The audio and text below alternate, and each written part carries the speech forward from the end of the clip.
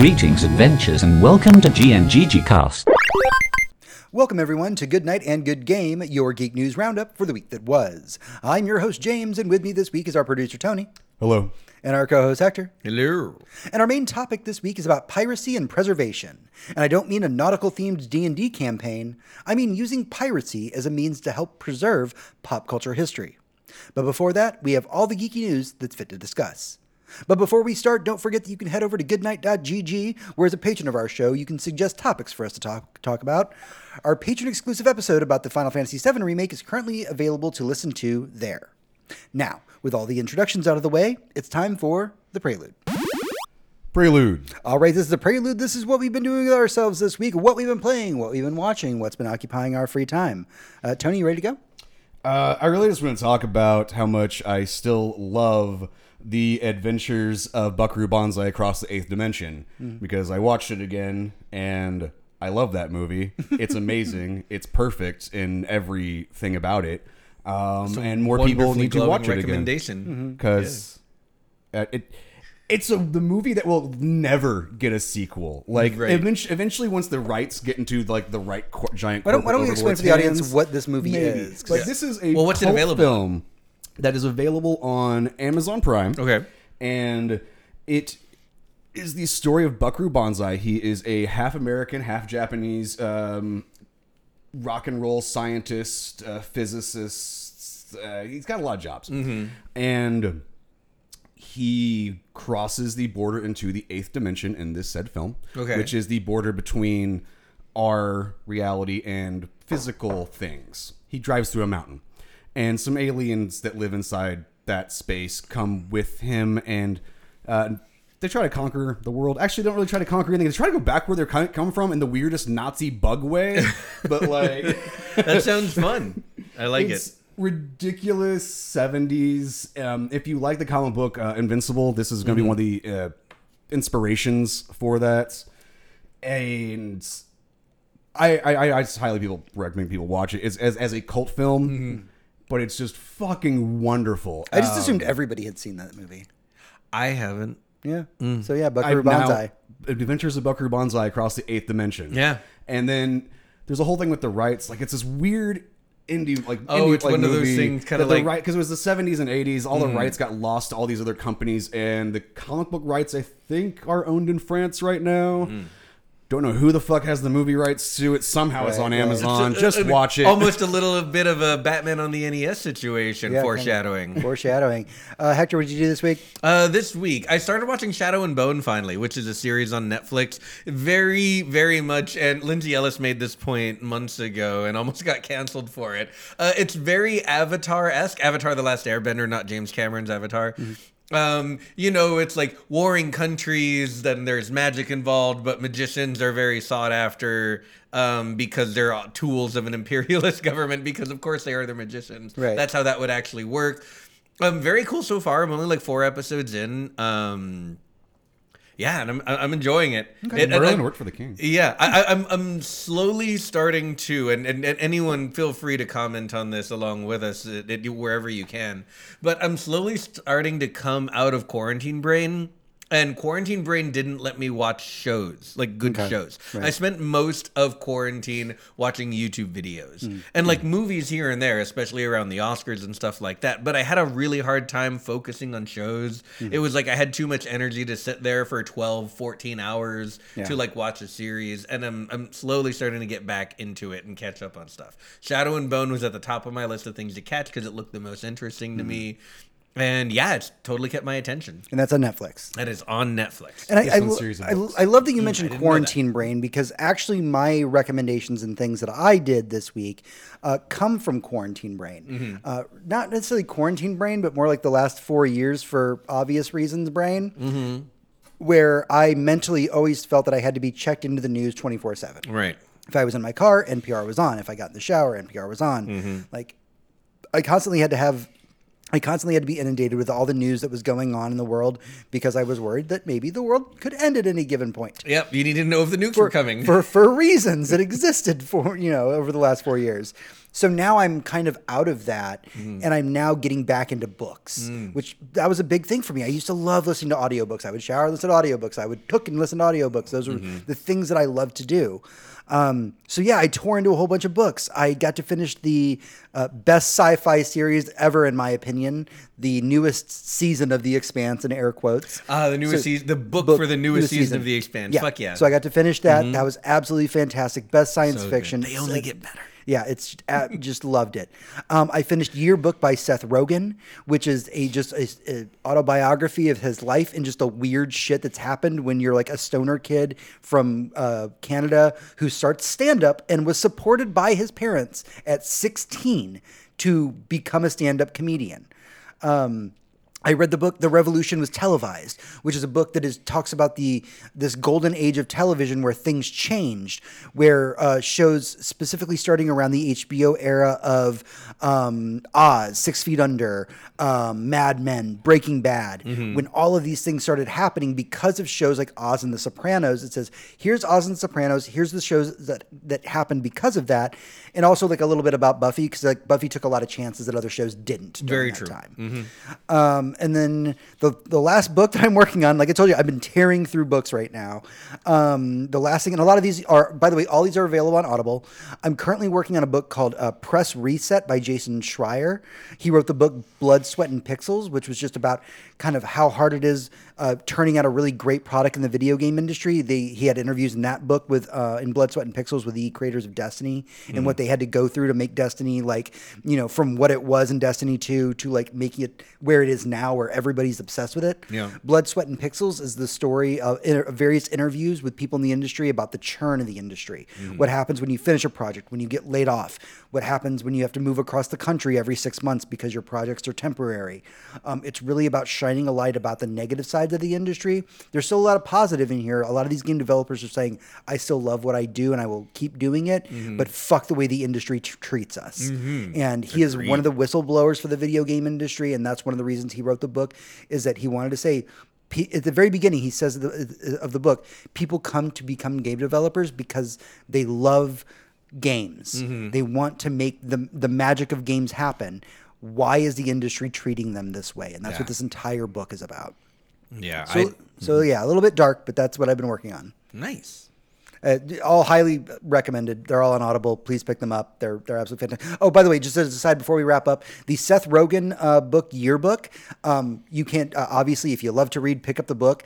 However, I will highly recommend it on audiobook because he got all of his famous friends to come in and play parts for the various dialogues that happen. So it isn't just Seth Rogen reciting dialogue from things that happened in his life. All of his friends come in and read for those parts. Love it. So, as an aside, something I forgot. If you want to see young Jeff Goldblum dressed up as the most stereotypical cowboy outfit ever, I'm talking like bad, what Hollywood thinks a cowboy outfit used to look like, and Clancy Brown in some nice tight pants, young Clancy Brown.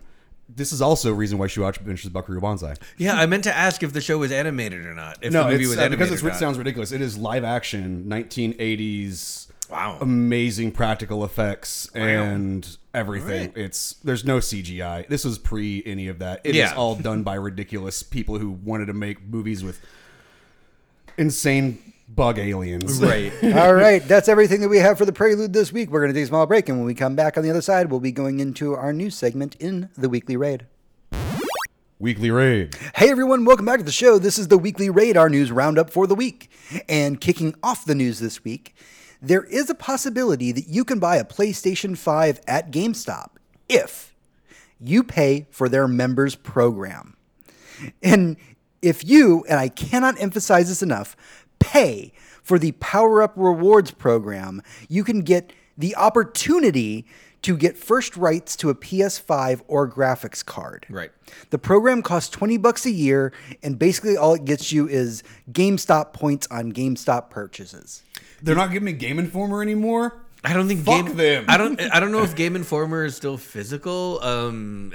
Even if it was, I mean, There probably a collective ew coming from everybody just Yeah. because You're buying in. This- You're buying to join a queue. right. And let's not forget that this is far from a guarantee, and you're paying not to get on the list. You can get on the list regardless. You're paying to cut to the front of the line, Right. Which is extra gross.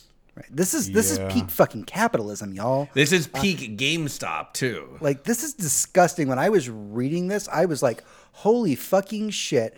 How dare you? And by the way, like, the media has gone after them about this and been like, can you justify your actions on this? And GameStop is dead silent. Oh yeah, they don't talk to the press about their bullshit Yeah. ever. Yeah. No, they can't justify it. And the game industry is under a lot more scrutiny now than it was when GameStop was popular, in like 2010. I don't know. See Long time see ago. the book that I'm currently reading. Yeah. Press Reset by Jason Schreier. Pick it up. It's fantastic. It's also been confirmed this week that EA Motive, who worked on Star Wars Squadrons, is remaking the 2008 horror hit Dead Space. They said they are going to be taking inspiration from the Resident Evil 2 and 3 remakes from the project. So this isn't just reskinning the game. Right. it's It's not a actually- remaster. It is a Remake. I'm happy that we're getting Dead Space remake. Love. Because at this point, it shows its age in that it was scary at the time. / it looked good. We can tell a prettier, scarier story now within that universe, and I'm really excited to play that because Dead Space is one of those games. I'm like, I really want to play it, but like, It's a wonderful it game. kind of looks like shit right now. And one that doesn't look like shit would make me want to play Well, it more. and Dead Space has been on the top of like my to-do list. yeah.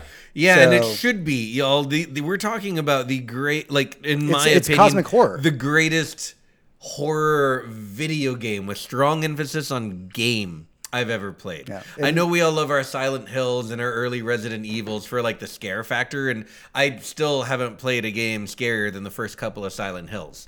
But as far as like the mechanics and it being a joy to play, a joy to control, and scary and interesting with a good story and amazing graphics. Like, yeah, Dead Space was the whole package. Dead Space was the real fucking deal, and I can't wait to see what they come up with for the remake. I'm hoping that if it does well, then they'll probably revisit the other titles in the series. They really should. Yeah, Dead Space 2 and 3, while both look fine today, could honestly really use a full package. I was pretty sure they were going to remake one, but I was a little bit hoping for a Mass Effect style like trilogy remake, which is an enormous ask. But I was I don't kinda think the hoping fan for it. base is there. I think this is more you're going to have to get the issue by issue at this point, or game by game to on Yeah. the remakes, and that's just so they can keep seeing if the audience is there.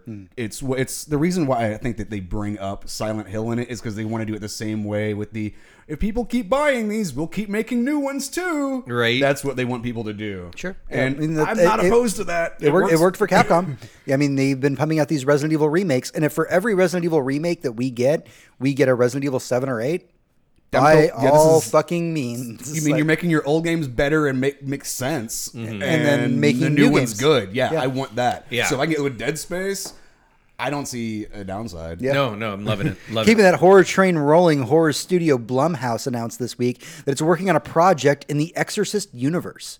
When pressed about it, they said that it will be like, quote, the Halloween sequel that they did.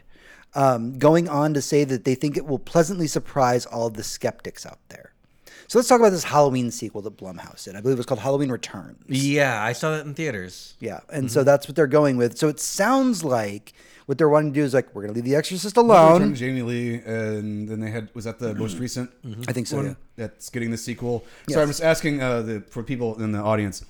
That is where Jamie Lee Curtis's character, I can't remember her name right now, has been living in the woods for a very long Laurie Strode. time. Right. Yeah. She basically went full survivalist just to get away from all of that shit. Yeah. Okay. Yeah, so basically that's the road they're going to be going down with The Exorcist. So like, The Exorcist is perfect. We're going to leave that alone. But This is the years later. all the slash sequels that have come out in-universe kind since of then, thing. they're Yeah. like, we're just going to kind of ignore. ignore those. Which is the Hollywood fashion these days. That's what Sure. we're doing. Yeah, and it's probably a smart move on behalf of The Exorcist. The Exorcist is a deeply religious film, which was perfectly fine at the time that it came out. Nowadays, I don't know how scary people find that type of stuff. So there was a Exorcist Believers show. or the religion? Well, there's one's scarier than the other. neither matter. The audience itself is far less scared of religious bullshit these Yeah. days. So, but the thing is that Fox did an Exorcist show that did 2 seasons. Really? And it was a really good show. Oh, like wow. it's all on Hulu. You can watch it right now. But the Exorcist show, the great thing about it is that they kept not talking about how it exists in the Exorcist universe. And then at the end of the first season, I'm not going to spoil it. It directly like hard lines into the first movie, and you're like, Okay. how did I not see that coming? Nice. Like, holy crap, that was good. Yeah. So for me, that was a pretty high bar because I was like, I don't know, an Exorcist TV show. They did really well with it. That's So, surprising. but Blumhouse is a notoriously great horror studio. I actually did like the Halloween Returns or whatever it was yeah, called. I liked it. So honestly, this is my personal bias. I am a sucker for a good exorcism movie. It's just my jam. That's good. I understand it's not for everybody. I'm invested at least that I'm going to see it probably in theaters. All right. Keeping the horror train rolling. We talked a little bit about the fact that Dexter's returning. Showtime has brought Dexter back for a 10-episode renewal. Yeah.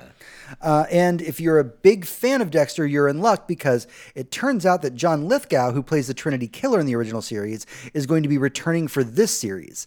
Now, how he's going to be returning is going to be kind of a bigger question. Yeah, I'm pretty Because he was probably the best character in all of the Dexter But series. but he died. He super died. Did he Spoilers, die? I can't remember what he happened died. So there, spoilers for the it's been end a of long season time. 4 of Dexter, which came out in like 2006 or 8 or something, I think. But yeah, I don't care how he comes back. He's the best thing that happened to that show. That was outside probably of the Michael best C. Hall. season. It was the best season. Yeah, like And I really liked the first season of Dexter. Yeah. 4 was better because of John Lithgow. Yeah. He was and everything after that was remarkable. really downhill.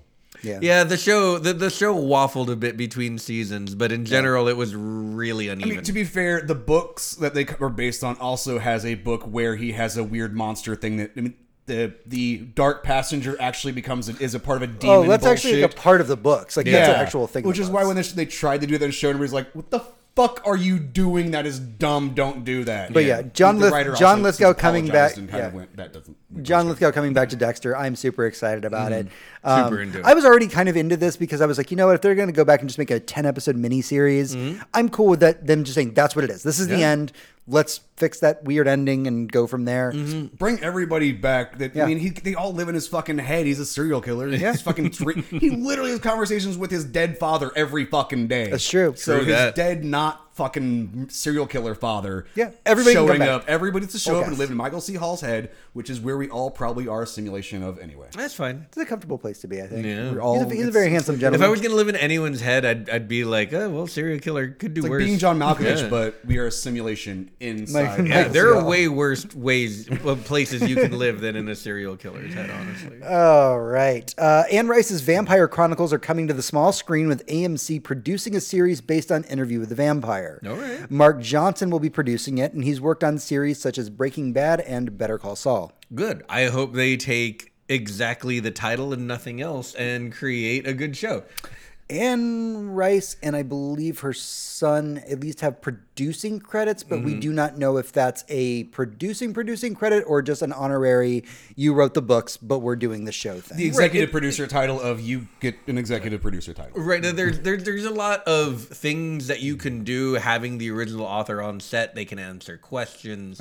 They can explain motivations. They can do a lot of cool stuff. However, I firmly and wholeheartedly believe, without knowing who they are, that the writers for this show are better writers than Anne Rice. So at this, so I hope I hope her influence is minimal. Basically, is what I'm saying. It should surprise nobody that I obsessively read the Interview with the Vampire series when I for was sure. younger. And in retrospect, I'm like, they were good. I've definitely read better vampire fiction since then. I think that they could do with taking the footnotes from Anne Rice and really diving into those characters. I don't know. It's weird because like Anne Rice, she waffles between which are the good books and which are the bad books. Like we thought Interview with the Vampire was really good. Then we read Vampire Lestat. I'm like, that's a better book. And then Queen of the Damned came out and we're like, that's fine. Yeah. And then like 5 or 6 more books happened, and they were eh. And then they like didn't make movies out of then it. like Memnock the Devil happened, and like holy shit, like this is amazing. I fucking love this one.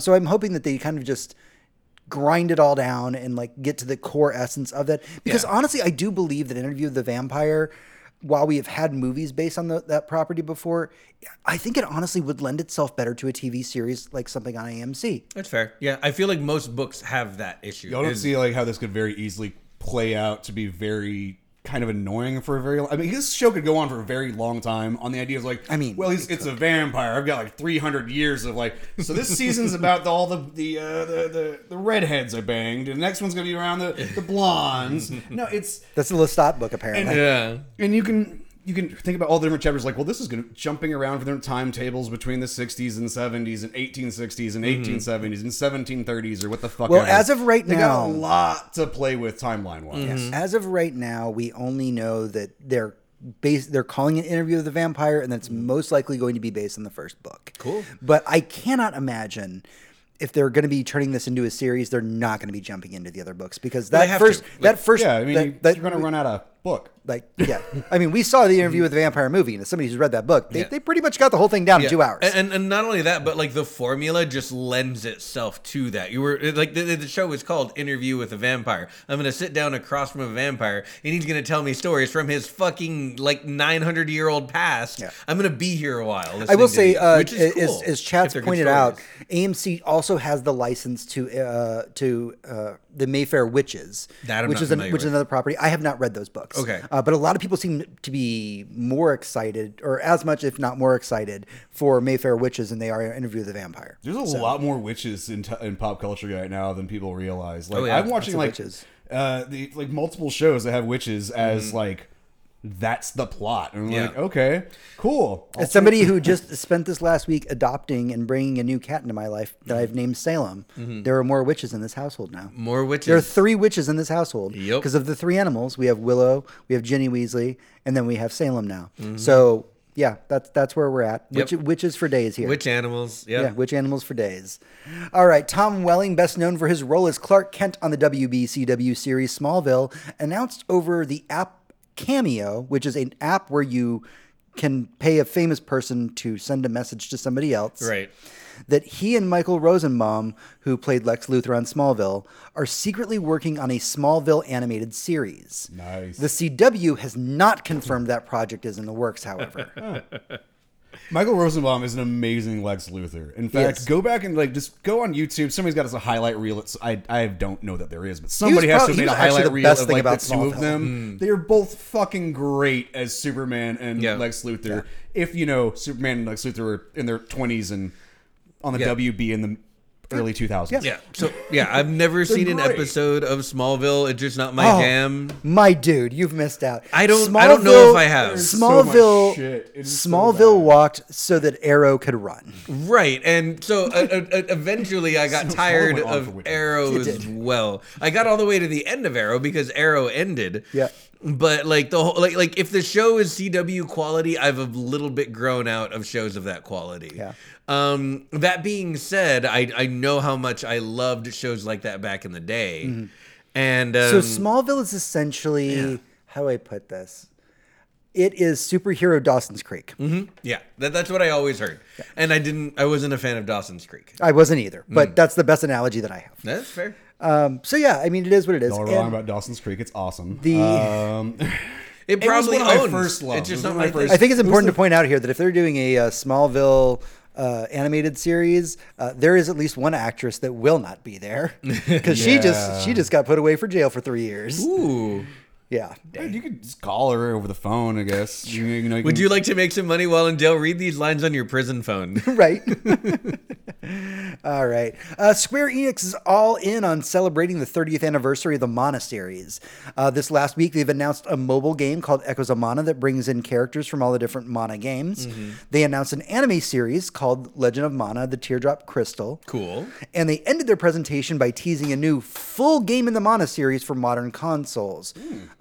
which is a pretty big deal because it's been a while. Very big deal. Yeah, it's been like a really long Like time. a decade since we've had one of those. But more details are to come for that for later. It's Okay. just, Okay, so cool. So we're gonna see that in like this is what the 30th anniversary we're celebrating. We'll see that at the 40th anniversary Yeah. because we know how Square Enix likes to take these because this has got to be a passion project made by a small team. Because the secret of because they're spending most of their time on Final Fantasy stuff and larger projects. Secret of Mana is not a big seller. I hear there's an entire department dedicated to trying to salvage the Avengers right now. So. Yeah. Probably. And They have need an to, entire they need to, company actually working on just trying to make that game work. yeah, they need to put those people on a better project. Like they don't Yeah. deserve that. Maybe Secret of Mana because That this is is very actually true. really cool. I like the idea that we're finally getting. This is kind of introducing a whole new generations to Secret of Mana for especially a console version. We're getting like a new, like good AAA version, not a shitty. And cell honestly, phone game. the Mana games, if you've gone through and played them, while I haven't loved all of them, they've been very, very different. They've been action RPGs the whole way through. The basic combat system works, but Yeah. they always try and play and do something different with the game mechanic systems. Like, Secret of Mana was just a straight action RPG, whereas like. I think it was Legend of Mana was the one where you could like build the world as you played it, and like it was. I didn't love the game, but I loved the concept of them just doing something so different. They're like, combat's great. Let's keep the combat where it is. Now let's fuck with everything else. And like, if they go into this next project with that kind of childhood sensibility of just trying to just do something new and different within that universe, I'm so on board for that. Yeah, and let's not forget that Secret of Mana was an action RPG before there were really action RPGs. Most RPG combat at the time, especially JRPGs, was entirely turn-based, entirely an entire separate screen from the one that you were experiencing the world in. menus, so many menus. All the menus. God, I remember when Square Enix used to take risks like that. I'm looking at you, Parasite Eve and Vagrant Story, that deserve actual fucking sequels. Give us another Parasite Eve, you That's cowards. good. That's good. That Please- is good. And yes. please don't sexualize your main character. Like, please. Yeah, stop. there's no please stop reason doing for that. All right. So, a report by Axios came out this week that a company called Player One, WON, has finally perfected its in-game advertising platform. The tech that they're working on would essentially find new ways to seamlessly add in advertising into games. Their reasoning for this tech, in giant air quotes, is because, according to them, younger people are cord cutters and as such are unreachable via traditional forms of advertising. Yeah, that's because we hate fucking commercials. Yeah. Yeah. I personally think that we should get rid of billboards entirely. We should not allow them anymore. The idea of sneaking commercials into other stuff because we hate their commercials is stupid. So hold on. Before we get on the anger train, I just want to point out All right. that we have said on the show in the past that if you want to put advertising in games, there are times when it makes sense. Say you're playing Forza and natural billboards are there that Right. you would probably see while you're doing the thing. Yeah, you can put anything on them. My favorite was SSX back in the day had a Honda. What was the Honda Elements were in those. You had Mountain Dew billboards and stuff in them. You had these actual things that were put in there by companies that were that paid to have that put in that game forever. And I was going, why? We have the internet. You can just update that to whatever the fuck advertisement you want. Yeah. And apparently the idea that I had a long time ago was a good one. Right, but the idea that they're Or coming up making with now money. is not something that is like, let's just put a billboard up that Yeah. changes. Right. It's We're talking about an waiting- actual played y- ad, like over waiting a at loading screen. Yeah, you're waiting on a load screen, and then boom, here's your advertisement for Mountain Dew. Yeah. Just wait till the game recognition realizes there's a square poster inside of a game and you can just insert whatever artwork you want inside of that and go, oh, cool, here's an actual poster for a movie that's coming out inside of your game because That we is gave it to less you for free. that is less offensive to me than me paying $70 for a title and when I'm waiting for something to load, them being like, here's the newest show coming to Cinemax. Like, no, Yeah. I don't want this. Yeah, no, if they do that, I will not buy that game. Like, straight up. I don't care what it is. I'm not going to sit through an ad in a game that I bought. I'm just Like, gonna- straight up. I'm confused on how, like, essentially in my brain, this is the load screen thing. I'm like, so they finally realized you can change the text from loading to buy splorks. Right. Right. And it can't be a mini game because someone has that patented. Right. So it's got to be a commercial. And I'm surprised it took them so long to do this. But also, like it will be the most hated decision in history. Yeah. It will be the most downvoted video anyone's ever seen. The only reason that people put up with this in mobile games, because it does exist in mobile games. Because they're free. Because they're free games. Yeah. They're free games, and they're like, all right, so I have to watch like a 10-second ad before I get to Clash of Clans thing that I'm doing. But and those are even like usually done voluntarily. So you're playing Clash of Clans, you're like, you can get free in-game currency if you watch a couple ads, and people go, all right, cool, I'm watching TV anyway. I'll just hit the button and let it play and then get my free currency or whatever. Right. But when it comes to a $70 AAA experience, I don't think that people are going to receive this well. No, definitely Unless not. your game requires it to have multiplayer, you just go into airplane mode. It won't play commercial. It won't play ads. So the billboard thing has Just been a pro tip around for everybody. Just- has been around since the original Battlefield 2042. They had like ruined cities because it was the future and we were doing war, but there were billboards and they like advertisers can like you can put like Pepsi on this billboard and it'd be like fine, and then everyone was like, why are the billboards so clean? It's like everything else is literally ruined future. And the game obviously went away after a while, as multiplayer games are wont to do. And yeah, now there's, I guess they're blank. I don't know what they did with those billboards. It should default back to a base asset. Right, but those are fine. Like I don't care about that, unless it's somehow ruining the game or ruining the immersion. I don't care about that. What When it feels out of place when you're going through a horror game and you're like, why is there a glowing Sporkle ad over on this? Like, why is this here? What I will not tolerate, and what I know is probably coming somewhere down the line, because video games are gonna video game and capitalism is gonna capitalism, is me playing a AAA Last of Us-esque like single player story and then being like, this is loading, do you want to see an ad? Now, mind you, this has already been experimented with before. If you remember, about a year ago, the newest UFC game came out. And what they did is before they would go to the replay after you did something UFC. It was brought to you by. Yeah, they would do brought to you by and show a commercial. And people got furious to the point where EA had to take that feature out. It was so poorly. If you watch UFC, that's exactly how it goes. It's actually making the game more realistic. Yeah, but it's so poorly implemented in the idea of a game, because when you're watching UFC on pay-per-view, that's one thing. It's a passive experience. It's a passive experience. In a game, if you're like, no, I'm doing a thing. You're stopping me from doing the thing to tell me about Tide. I'm going to go find you and make you drink this Tide for putting this commercial in my game. I'm just trying to punch someone. I'm already Make me pissed want to off. punch you with Tide. Yeah. All right. We have a few more things to cover before we wrap up the news this week. In lighter news, now that we've argued about advertising a little bit, Amazon has greenlit Good Omens 2 for a season 2. Fuck yes. If you're curious as to how this could happen with Sir Terry Pratchett dead, rest in peace, you're in luck. Neil Gaiman, in a blog post this week, stated that in their time hanging out at conventions together, they would constantly bounce ideas off of one another for a sequel to Good Omens. Specifically, a evening in 1989, they were attending a convention. The U.S. rights were just sold, and they just started getting paid for the U.K. rights. I mean, by the way, I also read it. So Yeah, I did. But yeah, yes, because I was really interested. Because I went, wait a second, they were getting more Good Omens. This is a book, and that dude's dead. Yeah. How you have to justify this, and rightfully so. Neil Gaiman went, okay, I have to justify this, and he did very much so. They wrote out a bunch of things, and some of the stuff that felt weird from the TV show, from the books, went, oh, those were things that we'd planned for the second book. Yeah. And it was like, oh, okay, cool. It wasn't just random shit they added. Apparently, all the additional content in the Good Omens show was from the sequel. So with all of the love and care and attention and quality and money the BBC put into the first season, I mean, if they do it again, Amazon, sorry, it was Amazon, but I think the BBC as well, right? Yeah. Well, with all the money that was shoved into that and like all of the passion that went into that show and like the actors, holy shit. They're all back. Yeah, Literally, if they want to do thing. that again, just give me more funny John Hamm. Always give me more funny John Hamm, and I will watch whatever the fuck you put in front of me. I will watch anything with John Hamm. Like seriously, did y'all go back and finish the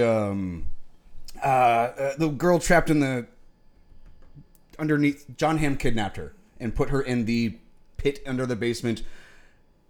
I don't Netflix remember series. No, John Hamm played a bad guy in a Netflix it was a series? comedy. It's Wait, are you talking about the one with Daniel Radcliffe? no. That one I did watch. That one's great. Yeah.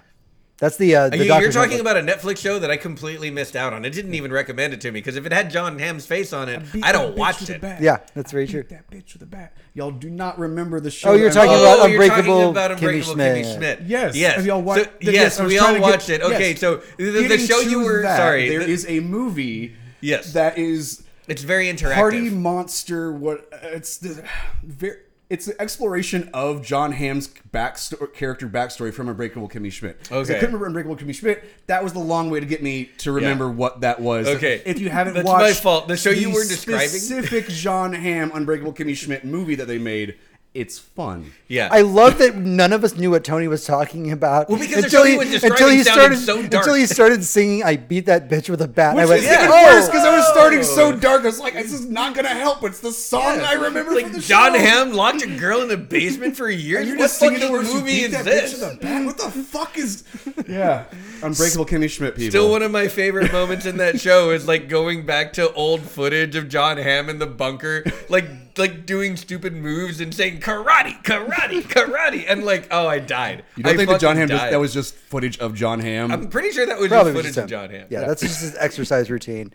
Speaking of beating people with a That's- bat, you stay in John Hamm shape. Yeah. there was another only. controversy in the Smash Brothers tournament scene that came Ruh-roh. up this week, where Smash Pro player Tyler Mars Martins said that top-ranked players, him being one of them, should take priority when it comes to signing up for tournaments, i.e., if they miss the deadline for signing up for a tournament or the slots to a tournament get filled up too quickly, because they are a top tournament winner, they should automatically kick somebody out that is lower ranked who signed up before them. Does the ranking matter within signing up for these tournaments?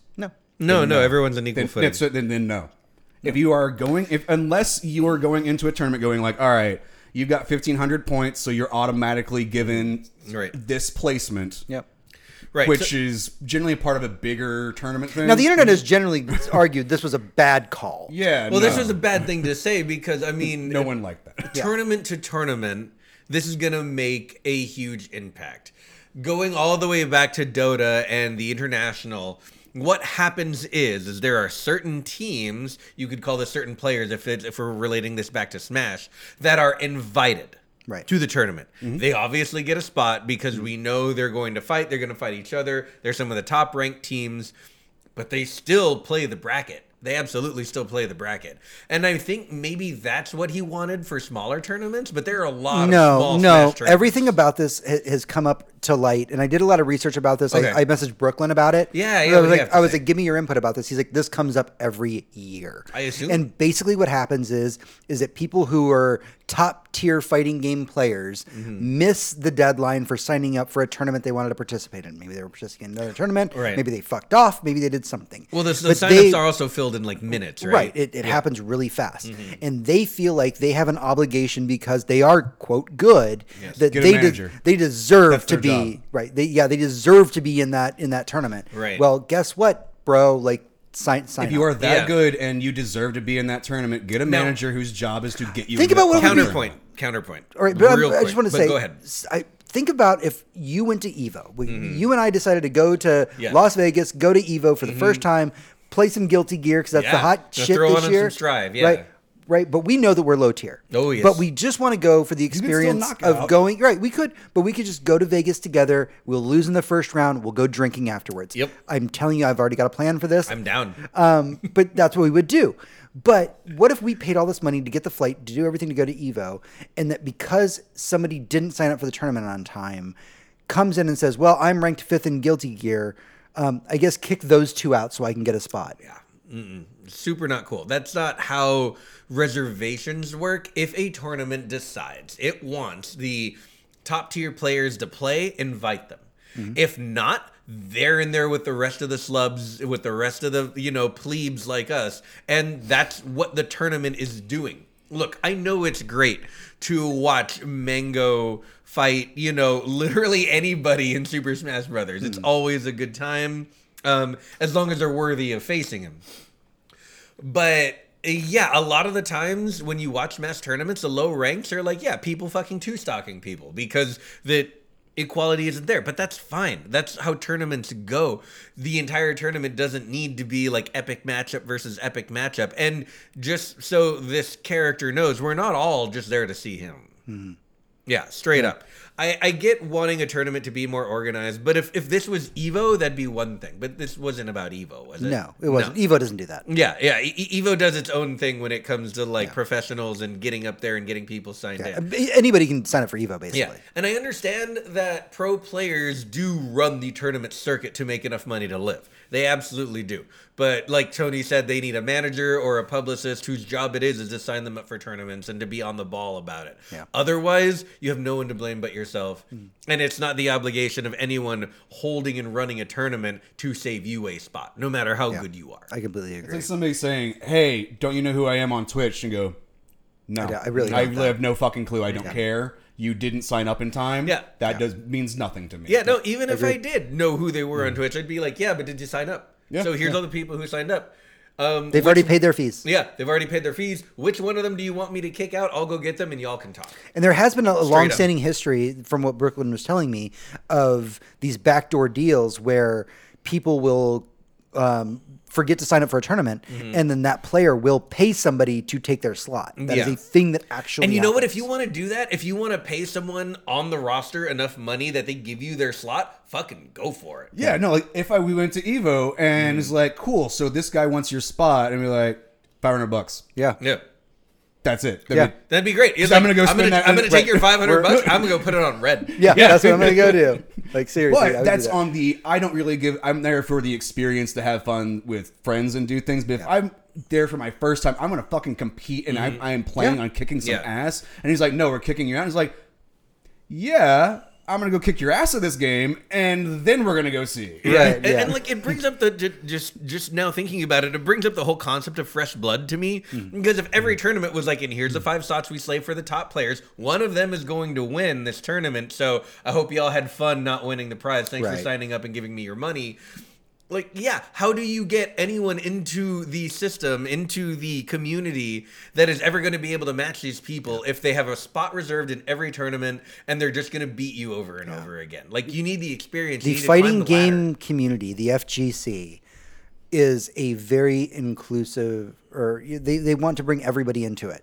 No matter who you are, no matter what your age is, we should always have somebody training to be bigger, harder, faster. Yeah. You think you're top of the game right now in Mortal Kombat, you think you're Yeah. best in Street Fighter. Guess what? Someday somebody's going to take you down, and you're going to shake their hand, and you're going to be okay with it because that kid probably trained their ass off and grew up watching you. Yep. Like, there are people right now that watch Daigo growing up in his amazing Street Fighter plays. Yep. And what they said was, someday I want to beat that man. Yeah. So we're going to have a movie where we have an old video game player taking the wing of a younger video game player, because we've already It'll got happen. it with The every other training coach? fucking Yeah. sport at this point. We have it with robots. We've got it with every, like, have people not gotten the idea you're supposed to take the younger people and go, yes, we will help you? Well, we just don't have any movies Not in about America. esports yet, and I feel like Yeah. it's about time. Yeah, we'll And, get like, there. It's about time. Yeah. I'm going to count The Wizard as being the first one about esports because it kind does have a of. competition at the end of it where they had to play Super Mario. That's true. They were winning. There was a prize involved. Yes. Yeah, they were there to do a thing. And the Nintendo World Cup was a thing that happened back then. It was a local contest at a mall. I'm not sure I would like. Not at the end. No, the at end it was was for Universal. the national. They had yeah, to, Universal they had to that's gain Studios. right. points. That's They had to right. they had to travel across the country gaining Because or they got to across play Super California. Mario. Welcome 3 everybody at to our the new end. podcast Yeah. where we just discussed the movie The Wizard at length. I mean, I could. Yeah, that's a legit thing. People will give us money to do a podcast that was just that. we could call the podcast. It's so bad. Oh my God! Somebody's gonna steal that idea from us. All right, It's a moving really on. We good have idea. two Don't last, steal my idea. two last fast items here to talk about. Sony made some power purchases this week. First up, they acquired the PC porting studio Nixxes, who used to bring things like Square Enix games like Tomb Raider and Deus Ex to the PC. Great PC ports, by the way. So let's at least spend a couple seconds on this. Are they playing them on PC? This is a big deal. They're fantastic PC ports. Like they are. I played the console ones, and I like those. Yeah, Tomb Raider PC ports are always top notch. They take advantage of all the technology that isn't on consoles. Like I also didn't think Tomb Raider had been ported over to PC because, like, well, think about the modern ones. The modern ones, like they're so good. They're just like they've all been look ported. like they're made to have been played. They look like they were designed for PC, right? But no, they were ported. And in the first one, they put in like NVIDIA Hairworks. The second one had all kinds of crazy physics that wasn't on consoles. Multiple people still use for graphics card testing. Still use that because the Hairworks. Because it still knocks some graphics cards around. Yeah, it does. Yeah, it is extra thing. But great studio for ports, and they might have a lot of games to be porting to PC pretty soon because I feel like that's going to be their next we need to branch out moves. They absolutely because no one can buy a PS5. Yeah, and speaking of, just real quick to deviate from what we were talking about, Chad had an excellent idea. If you actually do want to contribute to our Patreon and have us do an entire episode just about the movie The Wizard, we will be forced to watch that movie again and do an episode about it. So I'm just throwing that out there into the ether. That is a thing that you can do. Forced to. I will happily love every moment of watching The Wizard. We will. Okay, so I don't want to. I don't want to announce this on air in case we don't want to do this. But I think it might be a good idea if we make that video to record us watching it and like edit in snippets of our like. I already have a plan. Reactions, like the whole thing. It could be a whole thing. I would love that. Please donate to our Patreon so we can watch The Wizards in wonderful fashion. And we could have Wizard versus Wizards. Oh god, that would be a horrible. Because those two movies have nothing to do with each other. Have nothing to do with each other. All right, final bit of news for the week, and this is the final big move from Sony, was their purchase of House Marquee, the developer behind the wildly popular PS5 exclusive Returnal. Mm-hmm. This is big. I was going to argue a moment purchase. because it was like wildly popular PS5. You mean the 5 people who have one? No, it actually is a really ridiculously popular title. Yeah, it's probably the game that everyone with a PS5 has. Yeah, that honestly. and Demon Souls. That and Demon Souls, exactly. Yeah, great game, and they've made a lot of great games in the past. Super Stardust, fucking loved it. Dead Nation, I can't believe they went from. Loved it. I cannot believe they went from Super Stardust, which if you have never seen it or played it, it's just like an old school 80s twin stick shooter. Yeah, like it looks so primitive. And then they made Returnal, which is one of the most gorgeous games that I have ever seen. It's really beautiful. Fuck that game. Fuck holding that controller and feeling raindrops Yeah. in a controller. What the actual fuck? Yeah, So Sony just bought them? Yes. Yes, Sony just bought them, and that's a good move because Sony doesn't have a lot of shooters these days that are just like shooters for the sake of shooters. Which is Well, funny I mean, because they had Killzone, but Killzone went on to become That's Horizon Zero Dawn. Yeah, that's so FPS very different, and Sony really doesn't do FPS. They don't. Oh my god, I didn't even think about this.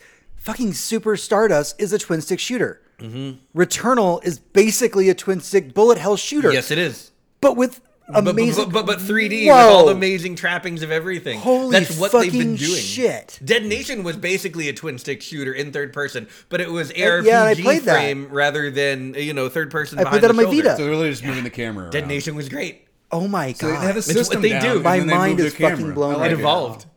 Wow. Those graphics fucking from that point. All right, so anyways, this House Marquee makes amazing games. And then please make more games faster. Like I see a Housemarque game like once every so often. They have another great game you should probably check out on PC called Nexus Into the Nexus, something like that. I'll look it up for you afterwards, I promise. But that's a wonderful twin stick shooter, bullet hell, the whole deal. Literally the thing that they do. So good. Yeah. Wow. This is a huge move for Sony. I feel like we all kind of saw this coming. Mm-hmm. They had already been putting out exclusives for Sony for a while. Yeah. Returnal was a Sony exclusive. Hector, you had some trepidation when we talked about this at lunch today, though. You said there was something you were worried about with Sony acquiring the studio, and that had specifically to do with your friends waiting for Returnal. Yes, I have two friends that saw Returnal and were like, I can't get a PS5 or I don't want a PS5, not my deal. I really want to play that game. I need this on PC. And it just didn't come out. And they were super pissed because they couldn't play it, either because, like I said, they didn't want the console or they just flat out can't get one. And one of my friends, Lash, who used to be on this show, said I would buy a PS5 to play this game. And he just can't. It's just impossible to get one. Unless you pay $20 to It's going to get GameStop. lost because Yeah. people. I'm not going to remember this game whenever I do be able to get PS5. Right. And unless it's great this is being bought, but maybe Sony does that like, hey, we also put this game out for everybody else because this is doing really Maybe well. hopefully they bought Housemarque and Nixus at the same time, and they're like, okay, guys, you need to kiss. No 'cause, kiss. Yeah, No we kiss. need this game on Steam like yesterday, right up there next to Horizon Zero Dawn. It would sell millions of copies. I would in the love first that day. if that was Would. Sony's It plan would. was to put out more games on PC, and they have said that they are wanting to do that. Let's just throw some air quotes around it though, because while we have gotten them from a couple of different studios, those are studios that have been historically further away from Sony's umbrella, like much with like Horizon Zero Dawn. That is a studio. It's like, yeah, they let us do what the fuck we want, but there are also some studios that are like Sony's like, we're never going to let you put your shit on PC. Right. I think we're doing a feels little like. bit better these days because it looks like we're about to get Uncharted 4 on PC, which, God help me, I will probably buy and Dude, play. if I can get a PC Uncharted Lord, collection, if you I'm gonna have so much if fun. you tell Yeah. me all you got to say is like Bloodborne Halo. 60 Oh, FPS dude, yeah. PC, I'm like, well, Yeah. I'm gonna have to take my pants off for this one. Yeah, if we See, ever that's get one of the things I Bloodborne don't on think PC, is coming to. I there, will there are die. certain titles that they are part of the umbrella that Sony's like going to know. This will never be allowed to come to PC. Yeah. Bloodborne's probably one of them. Bloodborne is one of them. Everything else that they make can Yeah. go. Yeah, any you gotta of have the those ones consoles that- exclusives. You got to have the Got to. console exclusives, and right now, I mean, the Housemarque was the Returnal was really popular. That was Housemarque, and they bought Blue Point. We do not have confirmation. We do about- not have confirmation that about they which bought is why I did Bluepoint. not bring that But up. in 10 years, these console exclusive things is really going to come out and bite Sony in the fucking ass. Oh yeah, I mean, Because it's already they're biting play- them in the ass on Uncharted. That's why they're thinking about porting it, right? I want to say that they're seeing the writing on the wall, but they're still not. Maybe the acquisition of a new porting studio is a good sign, but I still feel that like in 10 years we're going to watch the rest of the world going like, cool, so we have Microsoft, Nintendo, Steam, Yeah. we have all these other companies, and you have Sony over here by itself going, we only make a console, and everybody else going like, we gave up on that. Yeah.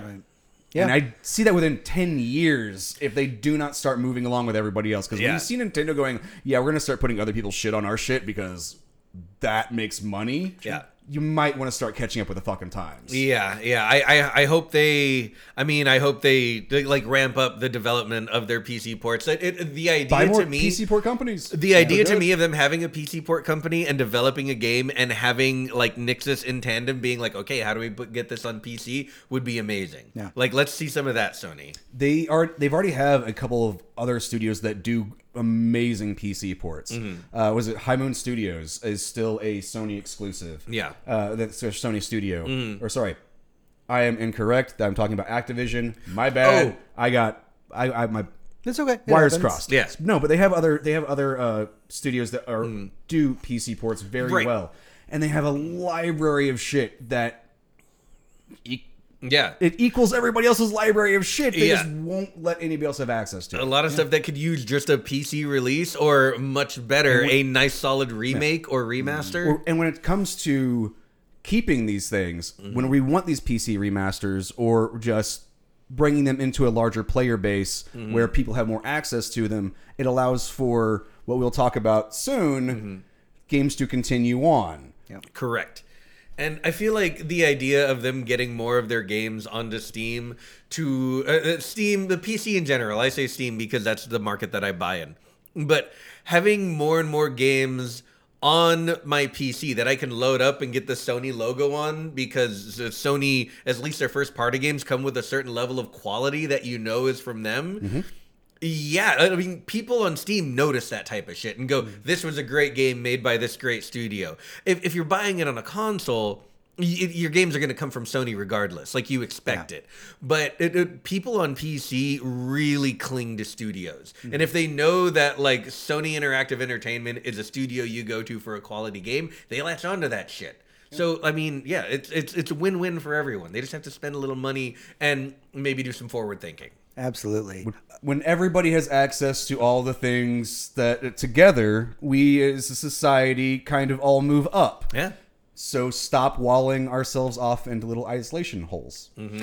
Which brings us to our next topic, which is going to be about the preservation of video games and pop culture in general. And that is our main topic in the boss room. So hang with us and we'll be back shortly to discuss that. Yeah. Boss Room. Hey everyone, welcome back to the show. This is our Boss Room, our main topic for the show. Sometimes related to the news, sometimes not. Now, I get inspiration from our main topic from all sorts of places. This last week, I was watching the 2-part, 10-hour documentary on Shudder, In Search of Horror, which details Darkness. all things. Or sorry, Sorry. yes, you're absolutely correct. In Search of Darkness, which details all things about horror from the 80s. Something that caught my attention was something that was said during one of their segments that really stuck with me. And I'm going to paraphrase here a little bit, but basically they said, every time that we evolve the technology that we use to view horror, speaking specifically from like Laserdisc, Right, 8-tracks, VHS. VHS, all of that, we lose a lot of horror if it does not get ported to the new medium, right? So there's a lot of B-movie horror from the 70s we may never see because those tapes simply may not exist. And that's not just horror. That is Yeah. all mediums. Right. And that is, specifically, I talk about the medium film because it's the one that had the largest burst in the 80s with the arrival of VHS and home cameras. In fact, a lot of weird, crazy horror movies were made because they were the cheapest, easiest things for people to make.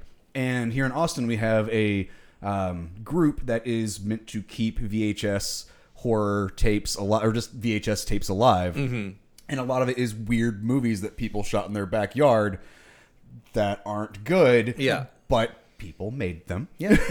So as somebody who loves horror and pop culture in general, and specifically video games also, hearing them talk about these titles that are lost to time really scared me. So that got me thinking about things like piracy and preservation. So let's open up the panel and talk about it. Yeah, I mean, Kind of jumped the gun there. Sorry about that. It's all right. I was It's going all to say, good. there's so that's a group here in Austin that tries to keep that part of history alive. These VHS tapes of movies, they've been trying to digitize them. We actually, I've gone to see some weird short films made out of or from them at Alamo Drafthouse because they are one of the part of the foundation to keep preserve this media. We have our National Library, which keeps track of movies, but only a few movies are added to that every year. correct. Yeah, it's kind of like the Criterion Collection. Yeah. They kind of take whatever they think is the best. There are in people's individual collections of, at least for films, and I'm talking about like film stock because you have to. Those things are volatile. Right. Oh, Like, yes. literally, Yeah, they yeah. will if they see That's- light that- or get that's- moisture. that's a will great point. Ignite. There Yeah, is so for- much film that's lost to time. Right. Right. Yeah. For anyone who's seen the Quentin Tarantino movie, The Inglourious Bastards, they know from that movie that that cellophane is incredibly flammable. So flammable that it used to be illegal to Nitrate carry it film. on a trolley. Nitrate. Yeah. So flammable that it used to be illegal to carry it on public transportation. That's how, like think about that. It came in a metal case, and you could not bring that metal case of film onto the train because it could start a fire so quickly and so explosively that the train would catch fire. And you know there wouldn't be a law unless someone had fucking done it. You know Even someone on got onto an that train and accident. lit up a cigarette, and like that was the end of it. Yeah, no, So and that was- that asks that begs the question then, if we're talking about preservation, whether it be film, whether it be video games, we talk about this idea of piracy, and when you think piracy, you immediately think, oh, somebody's doing something illegal and they shouldn't be doing the thing. But when does piracy become important, right? Like When is piracy archaeology? Well, yeah. mean, when kind is of an in a act way. of piracy the right thing to do, right? Let's give a good scenario based on the examples we've already had. You have a B movie, maybe filmed in someone's backyard. Maybe someone put a lot of effort into it but didn't have the budget. B movie gets put on VHS, either because it was transferred to VHS when VHS came out, or because they shot it on VHS because they didn't have the budget to do anything else. Now, no one's going to put that movie on DVD because it's modern as of 2008 and now there are DVDs. No one's going to be like, let's take this VHS and put it on DVD. So, because the film is likely gone forever because it's incredibly flammable, and this VHS copy may be the only copy of this film in existence, at what point is it the right thing to do to just copy that onto DVD yourself without anyone's permission, without the rights to do it, without the rights to ever show it to anyone, just to preserve it? Sure. And this, like James has said, happens to a lot of movies, especially in the horror genre. Yeah, that's very true. And it's a complicated question, right? Because we look at the ethics of quote unquote piracy, right? And I'll take this to a modern example, in modern in air quotes. Yeah. There's a video game for the NES called Batman. This Batman, the video game, was based off of the 1989 Tim Burton film. It is considered probably one of the best Batman games, if not one of the best superhero games of all time. It is a very difficult game. It's Ninja Gaiden level difficult to do. Gorgeous soundtrack. Amazing soundtrack. Watch a speedrunner play it. It's gorgeous. In fact, during Summer Games Done Quick, they're Yeah. going to be running Batman, and I was so excited to see it. How would they run this game though if it's They can play the unavailable? game and they You can can- show you- themselves playing the you game. They can- just can't sell Right. the game or you copy can the game. still Okay. get a copy of Batman. You could go to a secondhand store, buy this game, and play it in your NES. True. And Okay, so there are still physical copies. still physical available. copies but of there's this. also the deadlock to where, since no one owns, in air quotes, the rights to this game specifically, no one can actually sue you for doing things with it. So yeah, the problem with this game is that legal gray space. there's a legal gray space both here sides. because the company of Sunsoft is owned by various people that all own a portion of the rights to this Batman game. Right. Which means, as of right now, this game can never be re-released onto any modern consoles. We can't Right. do anything with it. Yeah. None If of the- Nintendo wanted to put it on the virtual console, they cannot- literally cannot do legally. it. They We're could not throw going to get a really cool DuckTales remastered version of this No, where it's you can none switch of- back and forth between the game And let's not forget how modes. much legal trouble that game got into. Yeah. I don't think it's still on the so Steam so store. you have one of the greatest superhero games of all time that was made on the NES that is a piece of art Mm-hmm. that exists currently on a cartridge that will someday deteriorate and will not be functional. Cartridges deteriorate over time. Yeah, it's just PCB board in there, guys. This- it goes away. Yeah, Game- a memory chip can only be a memory chip until like Right. This Yeah. game can be lost to time if it weren't for the fact that somebody pirated it, that literally ripped the game's code from the cartridge and distributed it online, which technically is a felony to download this game if you do not own a copy of it. But we look at this, what is the ethical dilemma here? Do we just let this piece of art rot, or do we put it up online so that everybody at least has access to it Yeah. after the fact? Did y'all watch the second season of Altered Carbon? No. Yes. There's there's a junk dealer in the story. I've never read the books, but it's my memory of the watching the show is he's going through a bunch of junk, going through people's like digital files, and like eventually you run across a person in the world of Altered Carbon. You could copy yourself essentially, Correct, yeah. and you're supposed to do the right thing of put them in the queue to be put into a new body, right? And no, they go like, oh no, we're just going to chunk that. That's kind of what we're doing. I just want people to watch Altered Carbon season 2. You're right. And it's actually a really empathetic point to bring up now that I think about it, because every movie that gets just chucked into the waste bin because no one wants it anymore is dozens, at the very least, dozens of people's work. Their toil, their writing, their effects work, their costume work, their makeup work, all of that just gets thrown away every time we don't preserve something like this. And doubly and triply so, which I think a lot of movie producers might disagree with, doubly and triply so for video games. Because video games take a lot longer to make and usually take a lot more people to make, just in general, especially for larger profile projects. And with that preservation, we come up to piracy sometimes. Yes. That was a very bad segue, but pirates generally show up and break things. Yeah. Or at least they...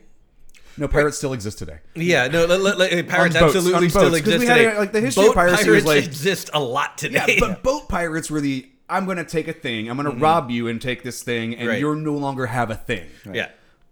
What we're proposing and what has been going on since the early days of LimeWire and Napster is you have a thing, now I have also a thing, which is bad from a corporate Yeah. entity way and capitalist way, but in the idea of I just made more of a thing that didn't really exist in the first place. Right. It's kind of that's where the gray. Now we're getting into the piracy for the piracy part. Right. And so that's actually a really good segue, because I kind of want to talk about piracy as not, for a second, as not the, gateway to goodness.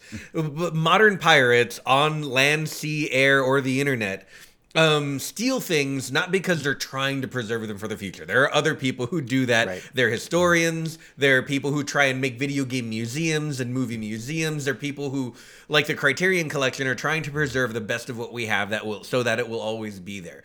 But this is not what pirates are normally doing. Pirates are usually trying to get something without paying for it, whether it be booty in every sense of the word, whether it be the digital a digital copy of something, whether it be gold doubloons. They're just trying to take something from someone else. And now, in the modern day, when it comes to media, it is a copy of that thing. So much less harm done, obviously. But even if you go all the way back to the beginning, if pirates stole something of historical value that we found hundreds of years later that was like, yeah, this was robbed off of a ship way back. This is like the last vestment of like Cortez's, ship We have all these, or something. The entire ocean's full of all these ships that are full of all these treasure that were stolen from somebody else, Right. which we come and find. Are we stealing from the people who stole it? Well, the thing is that if it hadn't been stolen in the first place, would we even have it anymore? Right. And that's what we're getting at here. That's the core of this discussion. If someone hadn't ROMmed that Batman video game, the only way you would ever be able to experience it is with a physical copy of the game, which is very, very hard to track down and vastly prohibitively expensive if you find one on eBay. Much less if it had any box art, much less if it had original anything.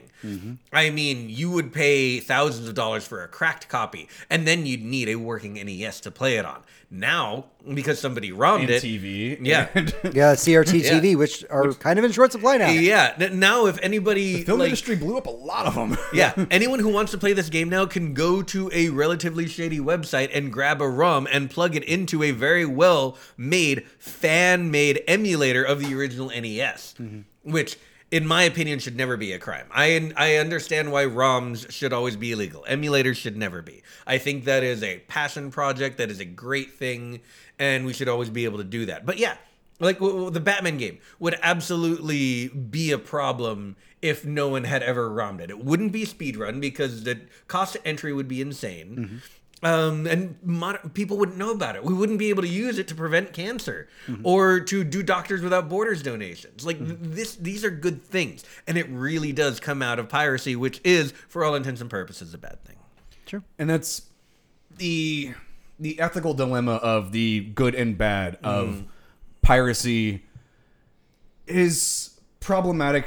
I mean, yeah, whenever you're looking at it I look at it as the archaeological point of view, Right. Especially whenever I look at my hard drives, because I can imagine an altered carbon future where there's somebody's going to go through and go, "That's a fuckload of ska from the from 2000 to like 2003." There you go. That's what that hard drive is. Yep. And because that's what I pirated at some point in my life. But now it is preserved. I have that. I can. There's a lot of those bands do not exist anymore. Do not Oh, exist. yeah. I have. That's I'm the. sure I'm now there's the the- old man. I have shirts that I wear from bands that don't exist. Yeah, and just to bring the point full circle, like if they only ever released their stuff on CDs and you can't get it on Spotify and you can't get it in the iTunes store, then those CDs, once either no one has any CD players left or that no one can find these CDs, that music is gone. It took me. It's gone. There was a band from Houston, a punk rock band that I really liked. My ex-girlfriend got me into them, and she had a copy of their CD. They had broken up by the time I got into them. I could not get a copy of this. Yeah. I looked for it for ages. I was able to find them for like 30, 40, 50 bucks. I'm not spending that much on a CD. Right. They're now and have been on Spotify for a while, so whenever I want to hear those songs again, I can now go to them because they realize that's a way for them just to make additional revenue. Sure. Because I kind of think good old games should do that for video games. It would be nice. If they can throw up, if we need a place where people can throw up their old games and be like, hey, itch.io does that for indie developers. I'm getting sidetracked off my point. Which means I lost it. No, you're right though. A point that I've made privately before is what.cd. What.cd was basically considered the Library of Alexandria for music. It was all pirated. It was very difficult to get a membership to the website, but once you were in, you could download any of the music they had on there. So they would have things that were very, very old, things that were very, very new, and everything in between. Things that were very, very obscure, things from other countries. If you ever thought what Ugandan music sounds like, someone in Uganda recorded something and they put it on what.cd because that's where the music went to live forever. And they had it. I had a punk rock version that was every punk rock band all over the world would put their torrents up. Yeah. And this was people, pirating fucking like Less Than Jake shit. But this was also people from Uganda being like, I've got band. And you're like, I will listen to it, I guess. There's a reason why my Spotify plays a bunch of random ass punk rock shit from all over the fucking world. To this day, it's because a long time ago I joined a group of collective pirates that just kind of shared music together, and we got to discover amazing, weird, small bands. I got to go support so many small bands live that I have never would have gone to go see. Yeah. I wouldn't have bought their shirts. I wouldn't have bought their stickers or patches or any of that shit because I didn't hear them on some pirate website where I downloaded things I didn't know what it was. Yeah, which is not the smartest idea. You're like, I don't know, it's a fuckload of MP3s. Hope nothing's gonna kill my computer. I'll just do this 11,000 times a day. I actually have a really good anecdote based on exactly what you just said. And this is an actual true thing that happened to me in my life. When I first moved to Austin, I wanted to see all the live music I could, and I bought tickets to Dia de los Totis, which is not in Austin.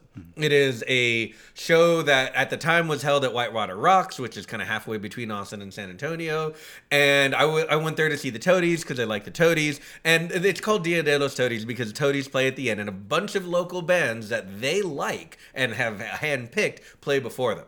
I saw a band before them called the Whiskey Folk Ramblers, and my God, did I love their sound.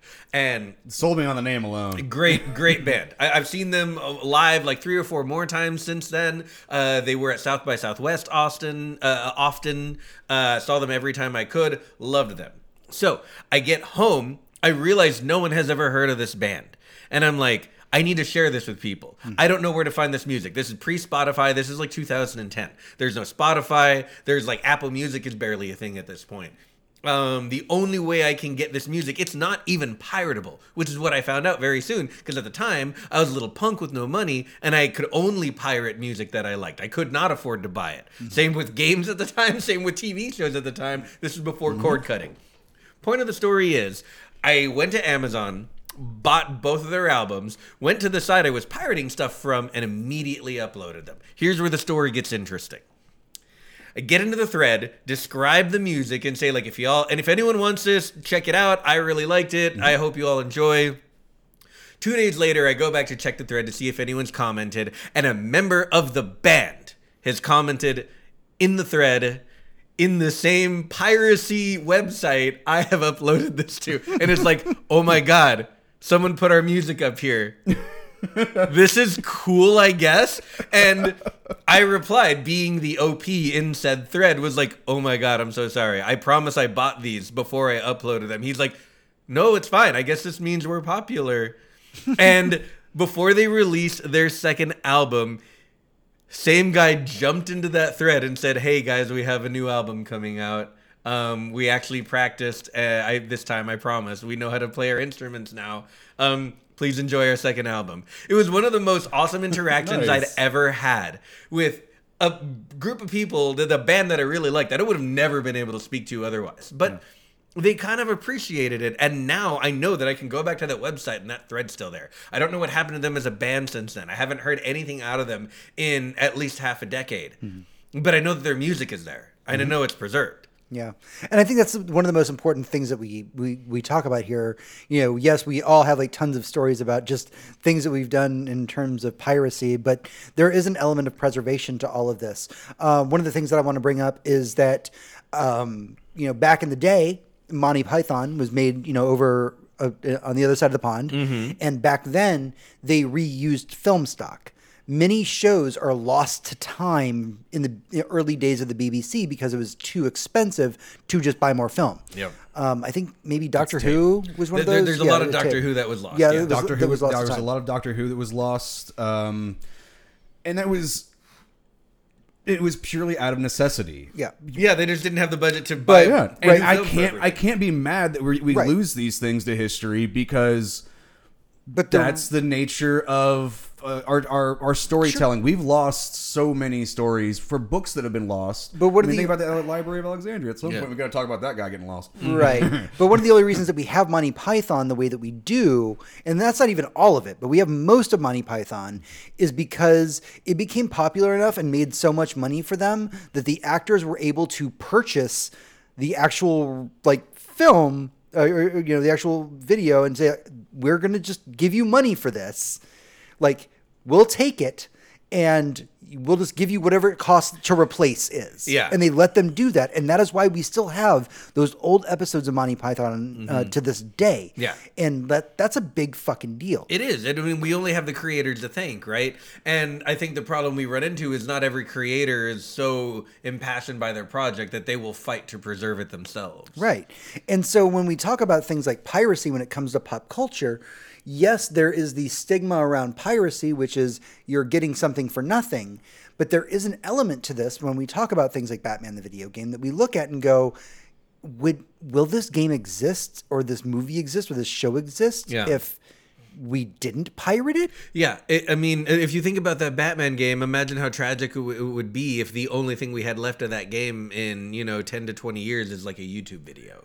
Right. Yeah. Like of the one dude who has an NES and like can play it and he's like, let me tell you about this game. Yeah. This is the only surviving copy of this. Mm-hmm. And I have a particular bone to pick with Nintendo on this point, actually. Nintendo, as we all know, doesn't like to play nice with their fans and with what they do. But the biggest slap in the face to me with all of that has been the Virtual Console. When they got the Wii, they got the Virtual Console and they're like, here's all your old games. Some of them are, worth $2 or $3. Some of them are worth more. Like, I don't know how you play, how you pay more than like 50 cents for Balloon Fighter. Right. But they charged you more for it, but you had Balloon Fighter on your Wii. And if that was your fucking jam on the NES, you had it. Which I did love that game. And the problem is that the Virtual Console did not transfer to the Wii U. Your games didn't transfer, and they didn't transfer to the Switch. Yep. They each have their own iteration of that store, and there's no way to keep that library. And Nintendo needs to get on this fucking train. Because if I could buy a Switch and have like my entire Virtual Console library follow me from console to console, I would never not immediately buy every new Nintendo console. Why do you think I love Microsoft as much as I do? Yeah. Every game going back to Xbox, I can go play. Not all of them. But like I- 99%. But like of- everything that isn't rights locked, right? Yeah, no, it's literally down to something to a like legally. It's the Batman. Yeah. Unless legally they cannot put it on there. Yeah. Microsoft is going to make all of their games backwards compatible. Oh, yeah, Not because they really care about the keeping all of their games alive. Because they know someone will pay them, Someone's $10 going to pay for a us at 30-year-old some game. point. Right. At some point, 30 years from now, this game that no one fucking gave a shit about now gets a resurgence on whatever new fucking platform it is, and they're the ones that still have it sitting there on their store. Yeah. Fucking buy It's it. brilliant. It's a brilliant move. And it plays beautifully. It's a Yeah. way, it's a way to keep preservation going. And that's fantastic. And I love that. That's for them. preservation through capitalism, though. It is But preservation. yeah, of so capitalism. my point was with the Nintendo thing is Nintendo literally has no one to blame but themselves for the piracy that happens to their games. Just to like full circle, like you did this to you. And the same is true for a lot of games and a lot of movies. It's like they weren't preserved, so we stole it so that we could preserve it because we like it. Yeah. And I mean, show me a better compliment. Can I talk about a thing real quick Yeah. that we often talk about on this show, and that is the PSP game Final Fantasy Crisis Core. Dude. Yeah. One of the best Final Fantasy games of all time. I have praised it. We have an entire episode dedicated to the Final Fantasy VII Remake in which I gush and explain to people in detail how a PSP game made me cry. Mm-hmm. And by the way, again, go on YouTube, look up End of look up End of Crisis Core and watch every single YouTuber crying at the very end of that. Mm-hmm. That is a game that is slowly fading out of existence. Yeah. With PlayStation making moves to remove their PSP store, with no remake of Crisis Core in sight. Yeah, no. With- Nothing anyone like not enough people are even asking for it, which is a shame. And this game is so beautiful in its execution. It is short. It is just like moving. It is probably a better Final Fantasy game than the original Final Fantasy VII game, the original Final Fantasy VII. And it is on the verge of being lost to time. Yeah. Now, it does exist in ROM form. Somewhere out there on the internet, on sites. There's a PSP emulator somewhere. It is being preserved. So the pirated version does exist already. The pirated version does exist. And that's one of the... But the preserved through the corporation, Right. Where Microsoft is preserving all of their stuff. In this case, Sony/Square Enix isn't necessarily preserving this because they're not making it available for anybody to play outside of an illegal market. Right, Yeah. and there's the rub, right? If it's not available, the only way to get it is through an active piracy. And I think that brings up an excellent point, because there's a long-standing thought out there in pop culture, which is if somebody can get something for free, they won't pay for it. And this is a thought that's been propagated. Oh God, I hate to sound like this guy. This is a thought process that's been propagated by media for a very long time, Yeah. saying that if it's available for free, people will not pay for it. But things like iTunes showed you that's incorrect. Yep. Spotify has shown you that's incorrect. Good Old Games has shown you that's Warframe. incorrect. If you provide people the resource to pay for the game that they want, or music that they want, or movie that they want, people will do it. Yeah, even just in the format they want. Like, let's talk about. I saw Seth Rogen do this the other week, and I was a little like, that's not a great take. There was an article about how In the Heights was released simultaneously, both in theaters and on HBO Max, and how it did about half of the numbers they expected when they released the movie. They were thinking it was going to make X amount, it made half of X amount, and his take was it's almost as if people won't go to the movies if they just release it and they can watch it in their house. But like, that's not the takeaway. Half of the people knew that they could just watch In the Heights at home, and they went to the theater to go watch it. There is demand there. And the fact that it didn't blow the doors off of a blockbuster showing, it's a fucking musical. Musicals never do numbers like that. It's also the pre-Hamilton musical, so it's not near as good. Yeah, as if it was Hamilton, everyone would have gone into the theaters to watch it, which is sure. what the plan was. But you know what? Everyone got sick and died last year. Yeah. Yeah. So my point is that people will absolutely pay for something if they can, if it's in a format that they like, and then if they love it. Yeah, wild scenario, even though it's an unimaginable timeline. Imagine if Bloodborne hadn't been popular.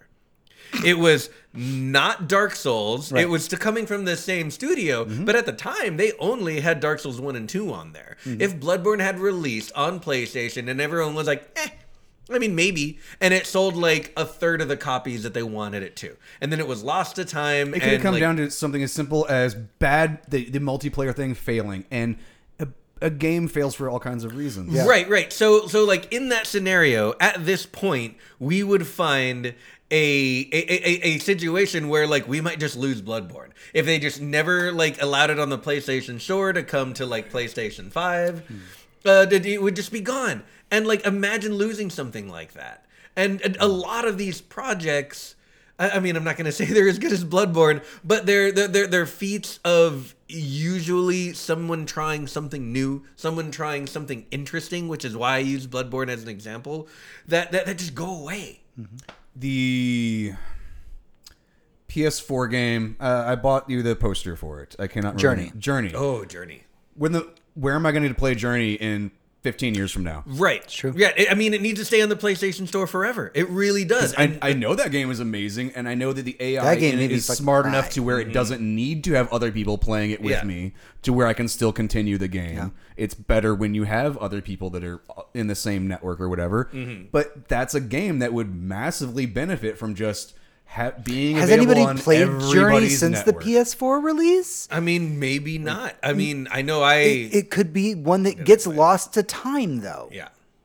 No, I'm sorry. That was a PS3 game. It was a PS3 Yeah, it game. was It a ended up PS3 on game. PS. There was a PS4 release, and I don't believe it has been like officially ported to PS5. I don't know if I can buy it and play it on the PS5. Right. Like But that's I should That's be why able I brought to. it up, because that's a game that I want to play, and I know it's not a super high resolution game. It's not killing graphics cards, Right. so why can't I put that on Good Old Games? Yeah. Yeah. What is stopping these? I know it's money is what's stopping these companies from putting their games out there. And the preservation, we're all kind of individually curating our own collections.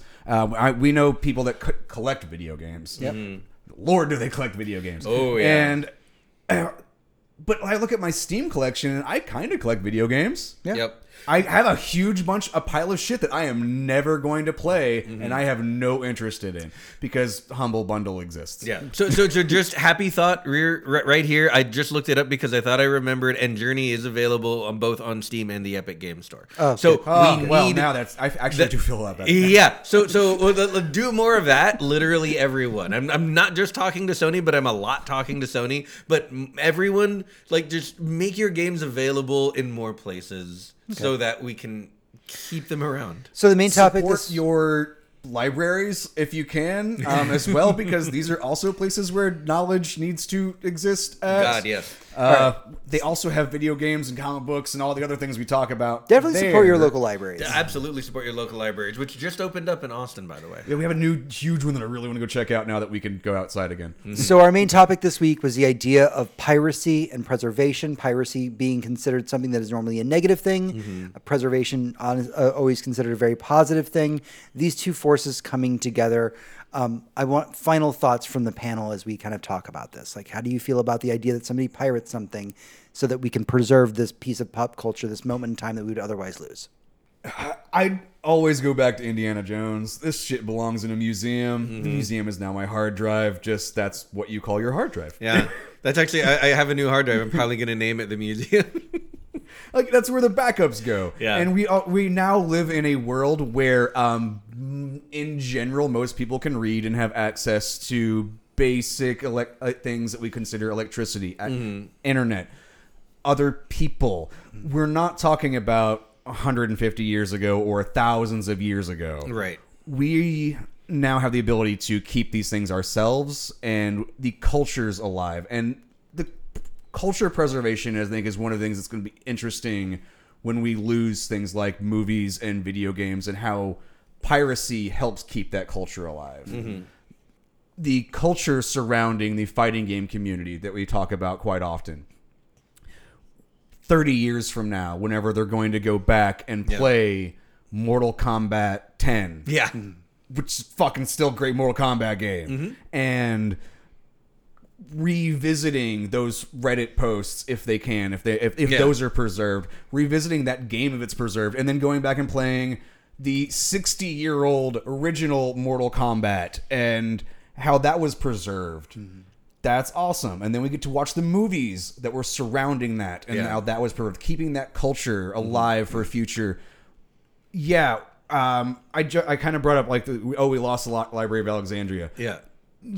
We're not possible. Yes, we are going to reach a point where we could possibly lose all of human knowledge, but that's like nuclear war level. Right. We're now at a point where most of our shit's kind of safe. And it's going to be safe outside of corporate overlords' hands. Right. And the idea of piracy versus preservation, it comes down to preservation versus stop taking my fucking money. You're right. Yeah. This isn't people robbing a boat anymore. This is people trying to be people. Yeah. Sure. And work together, and should also be paid for their goods. Yes. I'm just to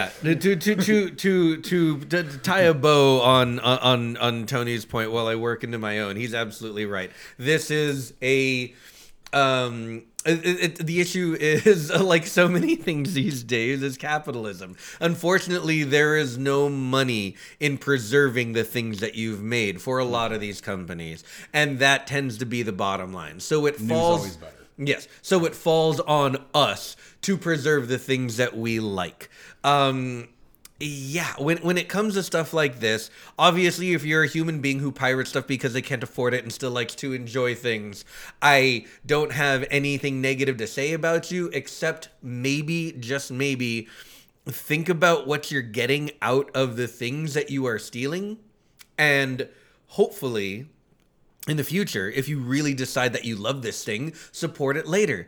Give it money. Find out if it's not available anymore, and see if anyone wants to make it available and give it to them. Is a really great story, and I hate to interrupt you. No, like you're this, good. But your train of thought led me to a story that I absolutely love. And I can't remember what book I read it in. It may have been one of Jason Schreier's books, It could actually, be. where there was a panel, and I think I want to say it was like GDC or something. Mm-hmm. And the presenters who made the original Diablo were on stage, and they were talking about, this is how we made the original Diablo. This is what we did. This is how it all went. And like this, blah blah blah blah blah. They went on this huge presentation. At the very end of the presentation, true story. A person that worked in the games industry walked up to the main creator of Diablo and like handed him money. And the guy looked at him weird, like, but JDC presentations aren't like pay for whatever. And he was like, no, I need you to understand that when I was a kid, I could not afford to play your game. Right. We were a low income family. Things were hard for us. I found a pirated version of your game, and that got me through a lot of high school. Every day after school, I would come and I would play your game. I'd get my homework done, and that was inspiration to play Diablo, and it was cracked. It was pirated, and I'm sorry. Here's my $50. And that story has always stuck with me. Yeah.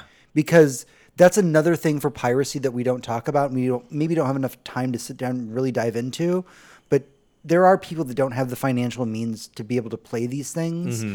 And that doesn't mean that we should be restricting their access to the thing. Yeah. No, couldn't agree more. When you take a thing, if your idea is just to enjoy it and throw it away, then maybe don't steal.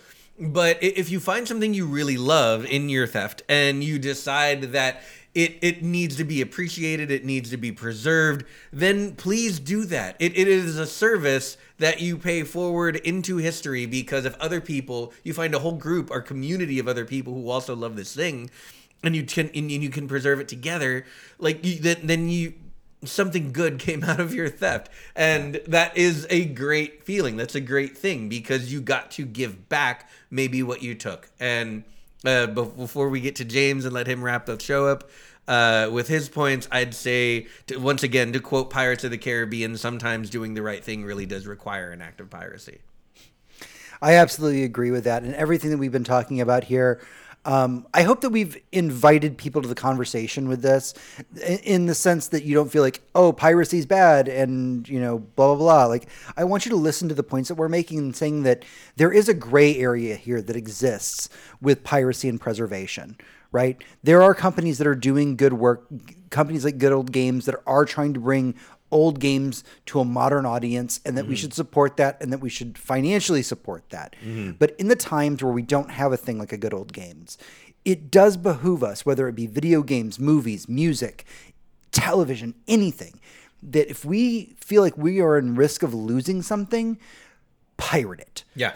Upload it. Copy that VHS tape. They say don't copy that floppy.